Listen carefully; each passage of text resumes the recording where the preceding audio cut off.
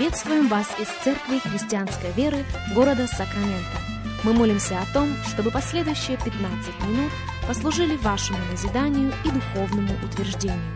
Присоединяйтесь к нашему эфиру, как пастор Сергей Головей предлагает вашему вниманию передачу «Настоящая истина». Здравствуйте, уважаемые радиослушатели! Сергей Головей у микрофона. Мы рады предоставленной возможности встретиться вместе с вами. Мы рады предоставленной возможности провести вместе с вами последующих несколько минут, как сегодня мы заканчиваем наш разговор на тему «А что, если бы не было 11 главы 2 книги Царств?» Почему так принципиально стоит этот вопрос? И прежде чем мы на него ответим, я бы еще раз хотел предложить вашему вниманию несколько стихов из этой главы. 2 книга Царств, 11 глава, и в первом стихе мы читаем: «Через год, в то время, когда выходят цари в походы, Давид послал Иоава и слуг своих, и с ним всех израильтян. И они поразили аммонитян и осадили Равву. Давид же оставался в Иерусалиме». 2 Паралипоменон, 20 глава, и вашему вниманию 1 стих. «Через год, в то время, когда цари выходят на войну, вывел Иоав войско и стал разорять землю аммонитян. И пришел и осадил Равву. Давид же оставался в Иерусалиме». Не должно быть абсолютно никаких сомнений в том, что и один, и другой текст – это повествование об одном и о том же периоде в жизни царя Давида, за исключением того, что 2 книга Царств, 11 глава, говорит нам о его преступлении, о его прелюбодеянии, о его убийстве Урии. 20 глава 1 книги Паралипоменон это полностью упускает. И если мы читаем, если у нас есть доступ только к 20 главе 1 книги Паралипоменон, то мы можем прийти к очень ошибочному заключению. Потому что, перечитывая 20 главу 1 книги Паралипоменон, перед нами предстает Давид побеждающий, Давид триумфальный, Давид распространяющий пределы своего царствия. Но, по сути, в своей тайной комнате он разбитый. Он ищет восстановления. Он кричит к Богу о прощении. Он взывает к Нему и неоднократно: «Не отвергни меня от лица Твоего, и Духа Твоего Святого не отними от меня. Возврати мне радость спасения Твоего, и Духом владычественным утверди меня». Это слова из 50-го псалма. Поэтому, по сути, в этой серии радиопрограмм мы отвечаем на вопрос, как это возможно.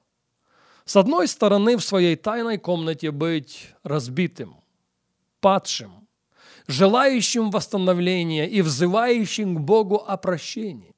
И с другой стороны, там, на платформе, перед взором всех людей, быть побеждающим, быть, как замечено было, триумфальным, быть распространяющим пределы своего владения. Друзья, если чему-то 2 книга Царств, 11 глава, и 1 книга Паралипоменон, 20 глава учат нас, то они учат нас следующему. Есть разница. Пожалуйста, послушайте меня и послушайте очень внимательно. Есть разница, и есть огромнейшая разница между благодатью Божьей на нас и благодатью Божьей в нас. Благодать Божья на нас – это благодать Божья для служения другим. Благодать Божья в нас – это благодать для личного духовного возрастания. Вот почему Иоанн пишет то, что он пишет, и этот стих мы уже цитировали раньше и неоднократно. 1 Иоанна 2,27. «Впрочем, помазание, которое вы получили от Него, в вас пребывает». Ключевое слово здесь «у вас». Оно в равной мере оговаривает и условия. Благодать Божья, помазание Духа Святого будет пребывать в нас, будет способствовать нашему личному духовному возрастанию только тогда, когда мы пребываем в Нем. Я повторю это еще раз. Помазание пребывает в нас. если мы гораздо платить цену, чтобы пребывать в нем. И об этом в Евангелии Иоанна написано, и я цитирую слова Иисуса Христа. «Пребудьте во мне», Христос говорит, «и я пребуду в вас». Это Иоанна 15:4. Иоанна 15:5. «Кто пребывает во мне, и я в нем, тот приносит много плода». 6 стих той же 15 главы.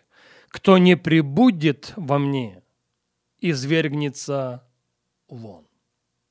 Это при том, что помазание на нас, помазание на служение будет протекать и совершать великие дела для славы Божьей. Парадокс? Но именно так оно и выглядит.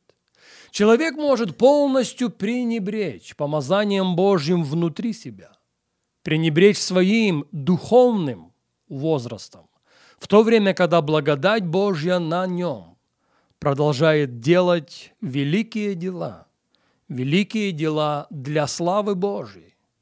И я оговорюсь, до определенного периода. Как по-другому мы можем интерпретировать слова Иисуса Христа, которые Он оставил нам в Евангелии Иоанна в 7 главе? Заканчивая свою Нагорную проповедь, Он утверждает следующее. Матфея 7:21. «Не всякий, говорящий мне, Господи, Господи, войдет в Царство Небесное, но исполняющий волю Отца Моего Небесного». 22 стих. «Многие скажут мне в тот день». Признаться, это устрашает меня. Если бы он сказал «некоторые», он говорит «многие». «Многие скажут мне в тот день, Господи, Господи, не от Твоего ли имени мы пророчествовали? И не Твоим ли именем бесов изгоняли? И не Твоим ли именем многие чудеса творили? Тогда объявлю им: я никогда не знал вас. Отойдите от меня, делающие беззаконие». Заметьте, он не сказал им: вы пророчествовали не в мое имя. Вы произносили, более того, какие-то лжепророчества.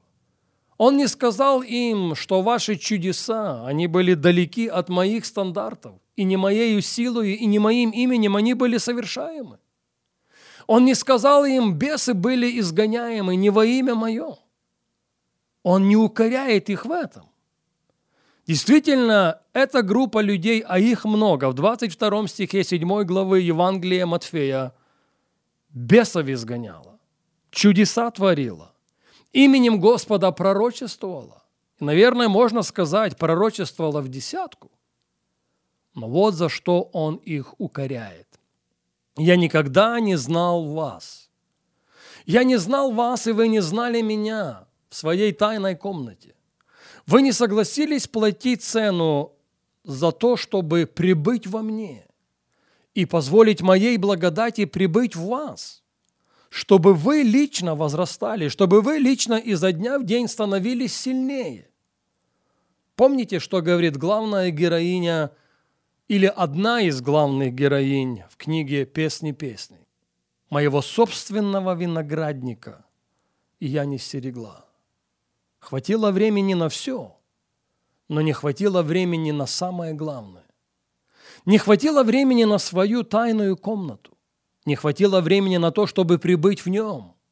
Не хватило времени на то, чтобы искать Его лица и Его совершенной воли для своей жизни.